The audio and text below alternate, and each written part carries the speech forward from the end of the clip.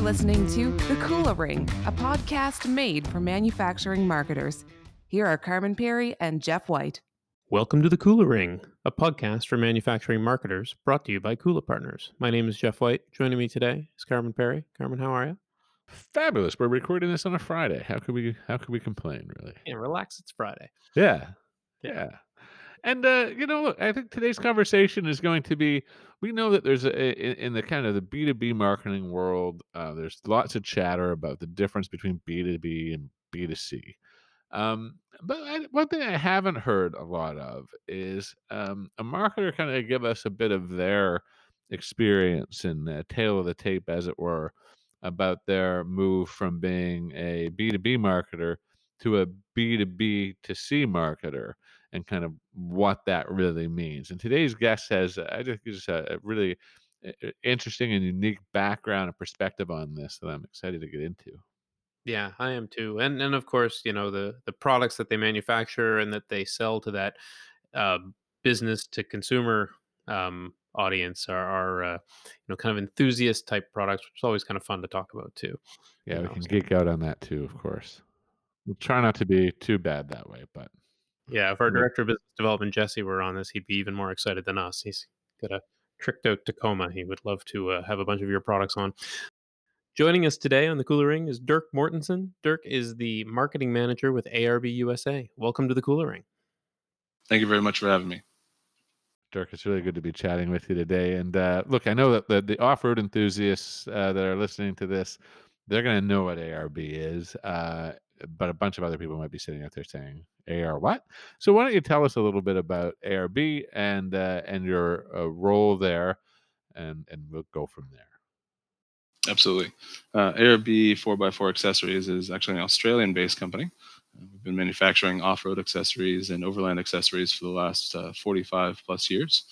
So everything that you could possibly imagine that you would need to get your vehicle ready to drive out to the middle of nowhere and camp and overland and base camp and enjoy the outdoors, we provide. So front bumpers, air lockers for differentials, lighting equipment, suspension systems, roof racks, tents, awnings, fridges, anything that you could need to enjoy the activities you love doing outside.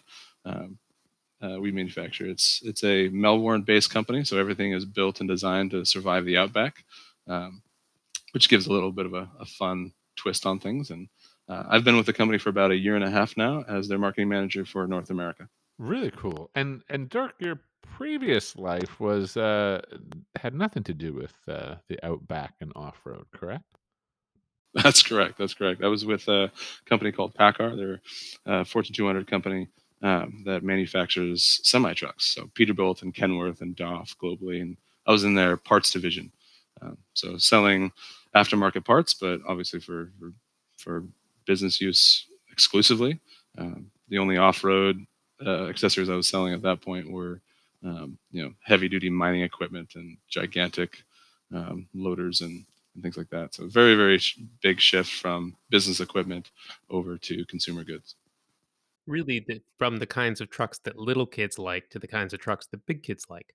Precisely. Although the big trucks are really cool too. Yeah, for sure. So I think, where we'd like to kick this off is just, one of the things that we've been chatting about leading up to the show was this idea that, the kind of marketing that you can do and the kind of relationships that you have with your end customer are very different than what you would have had with your end customer when you're with PACCAR. In this case, you're really trying to, it's as I believe the phrase you've used is discretionary spending. These are products that are generally purchased for people's enjoyment, and as such, the people that you're selling to are as much an enthusiast about the products as the people that they end up selling those to. So, how does that change the dynamic of what you do? Absolutely, it certainly presents a challenge coming from a heavy metrics-driven B2B environment into one that is far more relational and experiential. Coming from PACCAR, where everything was boiled down to the penny, and for very, very good reasons. These are very efficient businesses that are essentially moving goods throughout the world, to an industry where most of the businesses that operate are operated by enthusiasts who love their hobby so much they turned it into a full-time gig. Um, so when you're going in and talking about new products, new ways to integrate into vehicles, and you're talking about their customers and installations, um, they're they're not they're worried about their bottom line, and they certainly want to build their business and watch it grow. But at the same time, it's a passion of theirs, and so you really have to take that into account as you're preparing new proposals. When you're talking about new programs, they don't want it to be um, lifeless. It definitely has to have some meaning for them, and they have to enjoy the process because that's why they started their business and why they want it to continue to grow, so they can continue enjoying what they do, which is quite a bit different um, from what I've experienced previously. It must be a bit of a disconcerting feeling in some way to go from being an incredibly data-driven marketer to now being thrown into the promotion of a brand where your success is in some way a lot more dependent on nuance and emotional connectivity. Absolutely, absolutely. Styling is just as important as function in many cases in this industry, and it goes back to when they're spending money, and goes back to consumers and to um, our direct customers, which are our retailers and wholesalers. When they're spending money, they want it to they want to feel good about what they're spending. It's not a skew on a spreadsheet for them. It's very much a um, each buy is a passion project. Each installation for customers, kind of at the shop level, is an art form for them, and it certainly was a jarring experience going from one from the other, because you'll walk into a conversation with a business customer and say, "Here's the numbers. I've put this proposal together for you. Here's how we're going to make you some money," and they go, "Yeah, but I kind of want to do it like this way. I know it's not going to make as much money for us, but I think my team will enjoy it better. I'll enjoy the process better, and I just like it more." And that was a huge slap in the face to me. My jaw kept dropping every single day as I'd get off the phone and walk out of meetings with these folks. And it's because they genuinely cared about what they were doing, and they wanted to uh, enjoy what they're doing while they're making money and building their business. I suppose in some ways you could probably draw a direct line between superior sales volume in a particular product and whether or not the owner of that location or what have you has that product installed on their own vehicle, or if their team also does. Oh, absolutely, absolutely. The There's certainly a strong correlation to be made from what they're passionate about and what ends up in their promotional material, what ends up front and center on their website, and what they end up moving more of Mm. is directly related to what they believe in, what they enjoy using. It will determine what kind of things they build consumer videos about, and what kind of things end up on their Instagram accounts, and what kind of things that they have multiple reviews on their websites, because they can build out all of this content because it's just flowing out of their marketing teams and their owners, because it's easy for them, because they love it and they enjoy it more so than you'd see selling business equipment. So does that translate into where your marketing programs in one particular region or to one particular demographic are completely different from what you might be doing at the same time somewhere else in the country? Absolutely, and I would even make it more broad. When we have to develop products, we're developing them keeping in mind multiple regions of the country and also globally. So when we bring a product to market in Australia, for example, we have to make considerable um, changes when we bring it to market in the United States. It absolutely makes a difference how the product is used and what the complementary products are, because there's so much different in how they're used in the outback versus in Moab, Utah. It's considerable. Jeff, I feel that you're more equipped to talk about the differences in vehicle requirements in Moab than I am. I've only been there on 2 wheels though, not 4. This So is true. That's two we can more than talk. me. Yeah, yeah, but I could not believe the number of modified trucks in the backcountry in Moab. It was, I mean, there's no question it's a destination that everybody loves to go to, but the number of trucks that were back there and the age of some of them with all these custom products on them, they look pretty cool. And for all the you know differences between mountain bikers and 4x4 enthusiasts, we all got along pretty well out back there too, which was pretty great. But it's certainly an interesting group of people and group of enthusiasts. But I wonder, like, if you have that massive kind of number of different things that are happening and trends that are exploding in one area while something completely different is happening elsewhere, how do you manage that? How do you scale a marketing program, and how do you measure your own effectiveness at marketing?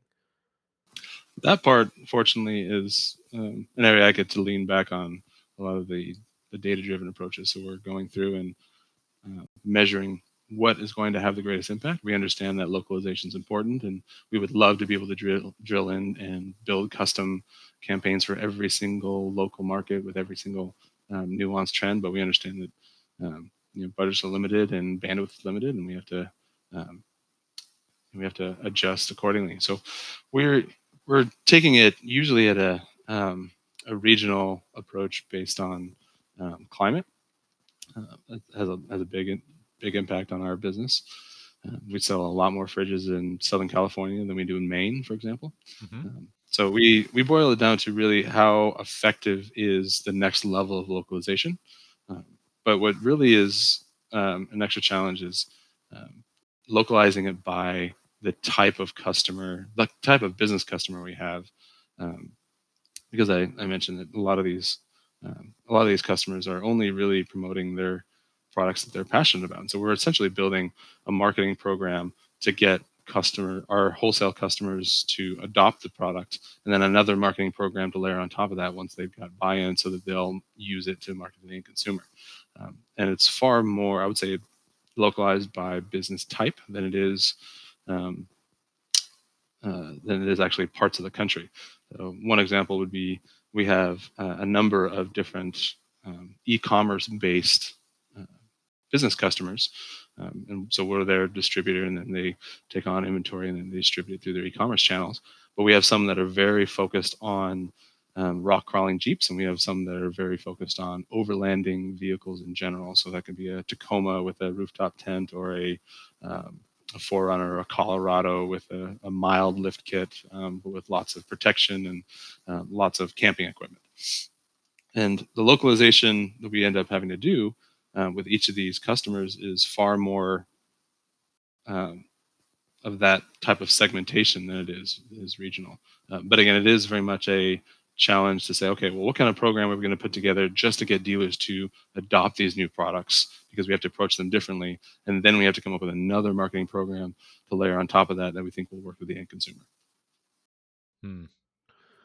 And of course, both programs have to pull a lot on emotion and cannot just be predicated on, blocking and tackling kind of ROI type messaging that you could live on in your previous gig.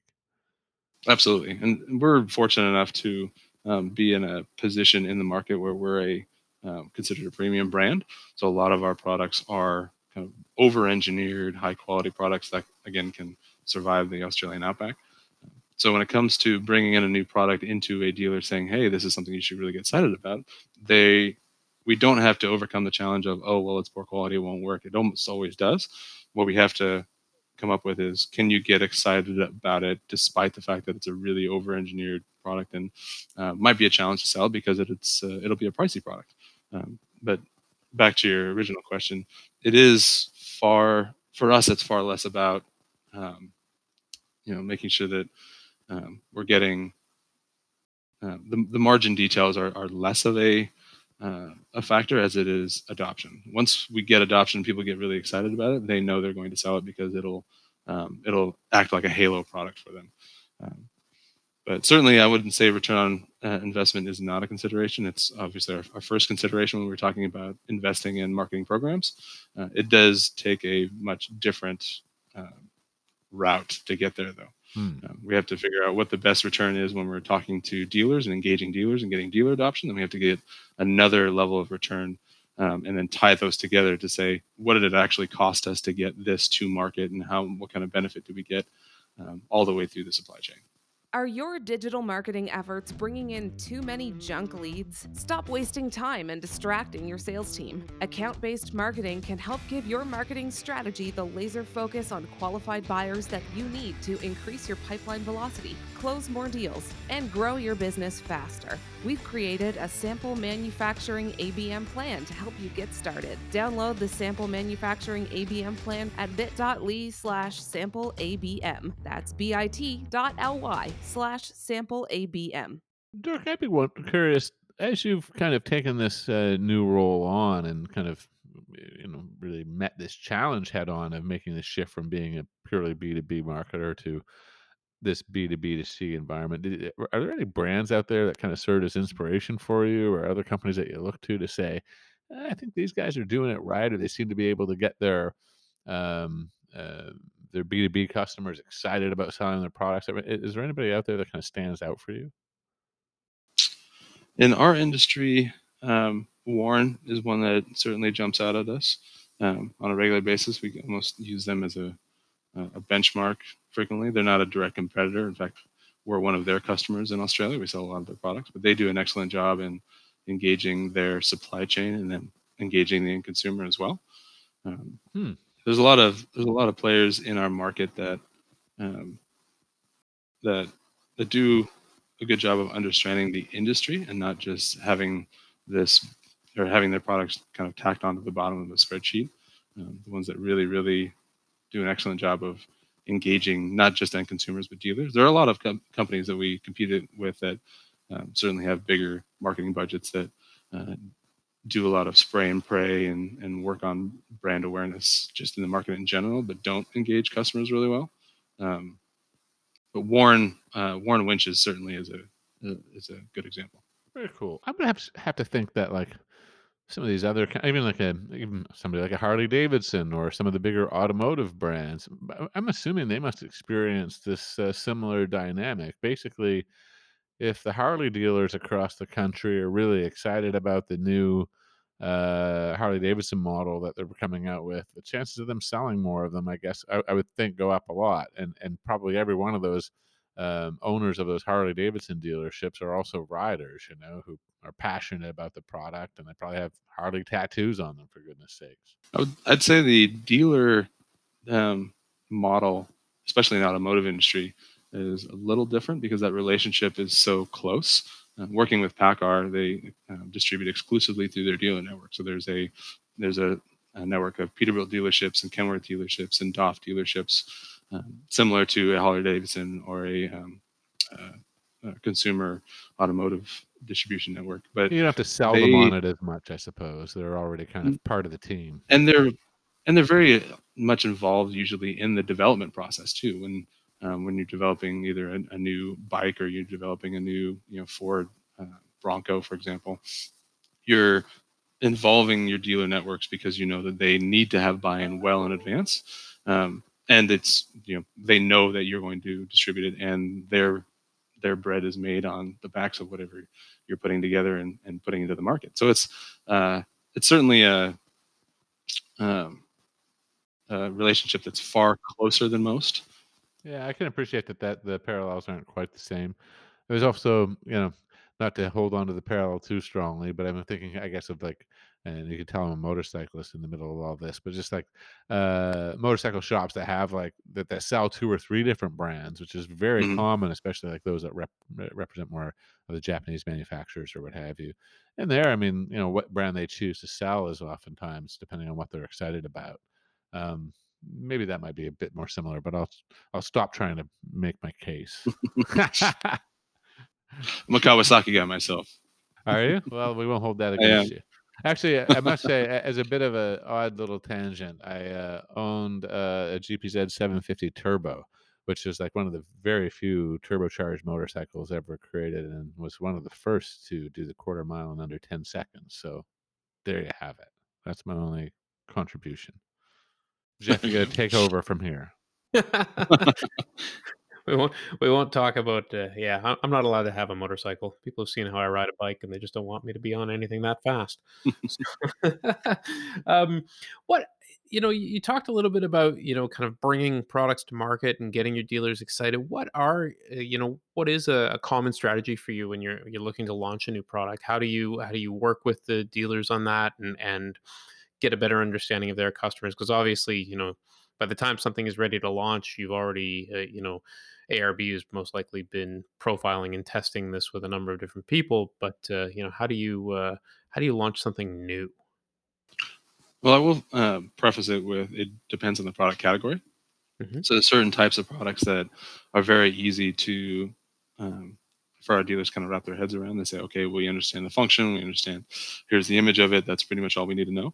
There's other products that they really need to get their hands on, see in person, and we use consumer events and trade events pretty heavily in that respect. So EJS, Easter Jeep Safari in Moab was one example of a event platform that we consistently use to bring prototypes into the market, just kind of as an initial showing and to get feedback both from consumers, but mostly from dealers and people in the industry. So we'll get a new rear bumper for the new Gladiator, for example, and we'll get it in front of people and get feedback saying, "Oh yeah, I like this styling," or "It'd be really great if this functionality was included." Um, and we'll bring that to market as it's pretty close to fruition and almost ready to go into production, but as a way of educating dealers and educating um, kind of the entire supply chain on what it looks like, and that part gets them excited.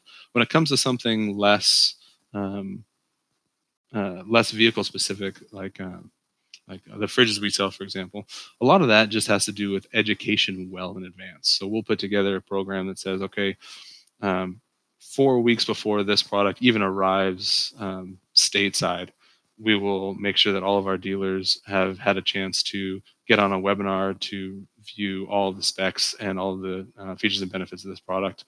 We'll distribute videos to all of the wholesale distributing sales reps and the in-store sales reps so they understand what this product looks like, how it's used in the field, and making sure they all have more than enough information before the product ever arrives. So as soon as they get their hands on it, they've kind of already had all of this hype and they've already had all of this information overload.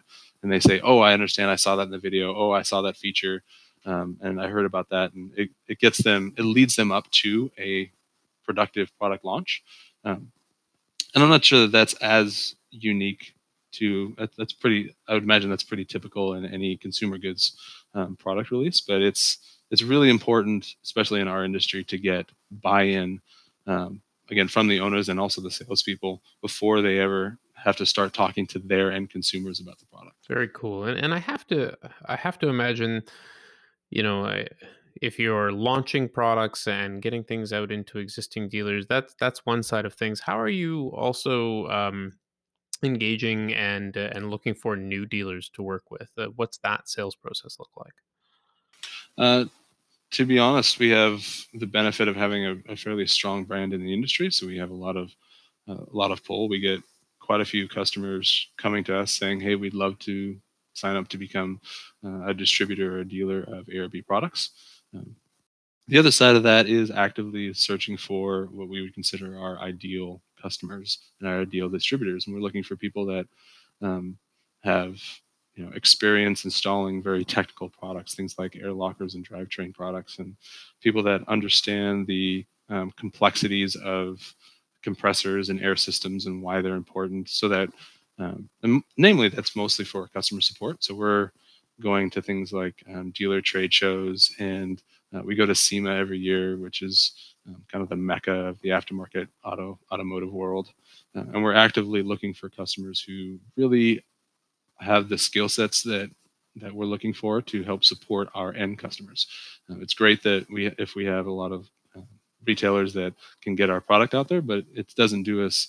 Um, it doesn't add as much value if when the customer comes back with a question, that dealer or that distributor or that retailer doesn't know how to help them. So we're really looking for strong partners that understand um, from a technical perspective and a service perspective how to help customers in the field. Jeff, I just can't help but imagine a target account list of prospective distributors, and we actually have identified like the vehicles that the owners drive of these organizations, as well as the sales. I mean, that's the level of passion and engagement that Dirk's talking about here, isn't it? Oh, certainly a factor. Absolutely. I think I have one last question. I think, and really, oftentimes we ask people, like what do you wish you knew 10 years ago that you know now? But I want to reverse that a little bit and say, given that you're in this B2B2C environment now, that isn't something that you were doing before necessarily when you were in a pure B2B environment. What would you take from what you know now that you think would be valuable in your former B2B life? I think that's a really good question, if I can just say that. Well, thank you. No, I'm thinking like, because I mean, we think about it in a B2B context. Oh, well, then it's just all very cut and dried as long as you tell them how much money they're going to save. But we all know that if we use a little bit of, if we played to the emotional side there as well, it would probably generate some more results. So, not to put words in Dirk's mouth, but I'm really curious about your answer here. Yeah, for me, looking back to my B2B experience previously, I would certainly ask my older self to, or my younger self, to slow down a little and uh, be a bit more patient. One thing I ran into pretty quickly in this current role is understanding that while things may not make sense to me because I'm pretty much looking at metrics in paper and what do these numbers represent, there's a lot of nuance that you can only really understand talking to the right people. No, and I would have been more successful in my B2B2B experience had I better understood the um, the motivations behind the buyers and the installers and the retailers and the distributors outside of their metrics goals. So, what got them there, why they stay in that current job, um, things like that. And one example I can think of is in the heavy duty trucking industry. It's amazing how many people in that industry have a passion for a very specific brand of semi truck.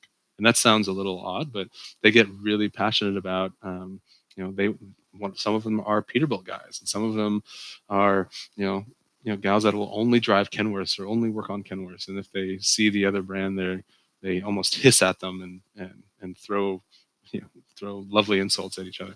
But understanding why they remained in their position and what gets them into work every day. Yes, they have yes, they have metrics to hit. Yes, they want to make sure that their margins are maintained, and they want to make sure that they're getting optimal efficiency, that they can drive the business and grow the business, and all of these things that we communicate through marketing channels. But slowing down a bit and understanding um, what else drives them in addition to those things would have made me far more successful. And that's not just treating them as people; it's understanding that these are people that chose to work in this industry for a very specific reason. In my current role, a lot of them chose to work in this industry because they're enthusiasts and they love the outdoors and they love off-roading and overlanding. In my previous role, it's possible and I can recall a couple of the reasons. It's, they absolutely love semi trucks, or it's a family affair and they love working with family, or they love taking up the mantle of what their mom did or what their dad did. Um, that's certainly something I would have taken more time to process and include in my decision making in previous roles. I think that's fantastic advice. Like, even in B2B, the buyer's still a person, and there's some underlying motivations there that you can tap into. And it's obvious in your existing role, those passions are sometimes a little bit more worn on the sleeve. But like you say, they're there in the other industries as well, aren't they? Absolutely, absolutely. And again, they may be less of a deciding factor, but certainly something you can build on long term. No kidding. Well, we could all do with a little more empathy, eh? Very cool. Well, thanks very much for joining us today, Dirk. It's been a really fascinating discussion. No, thank you very much for having me. All the best.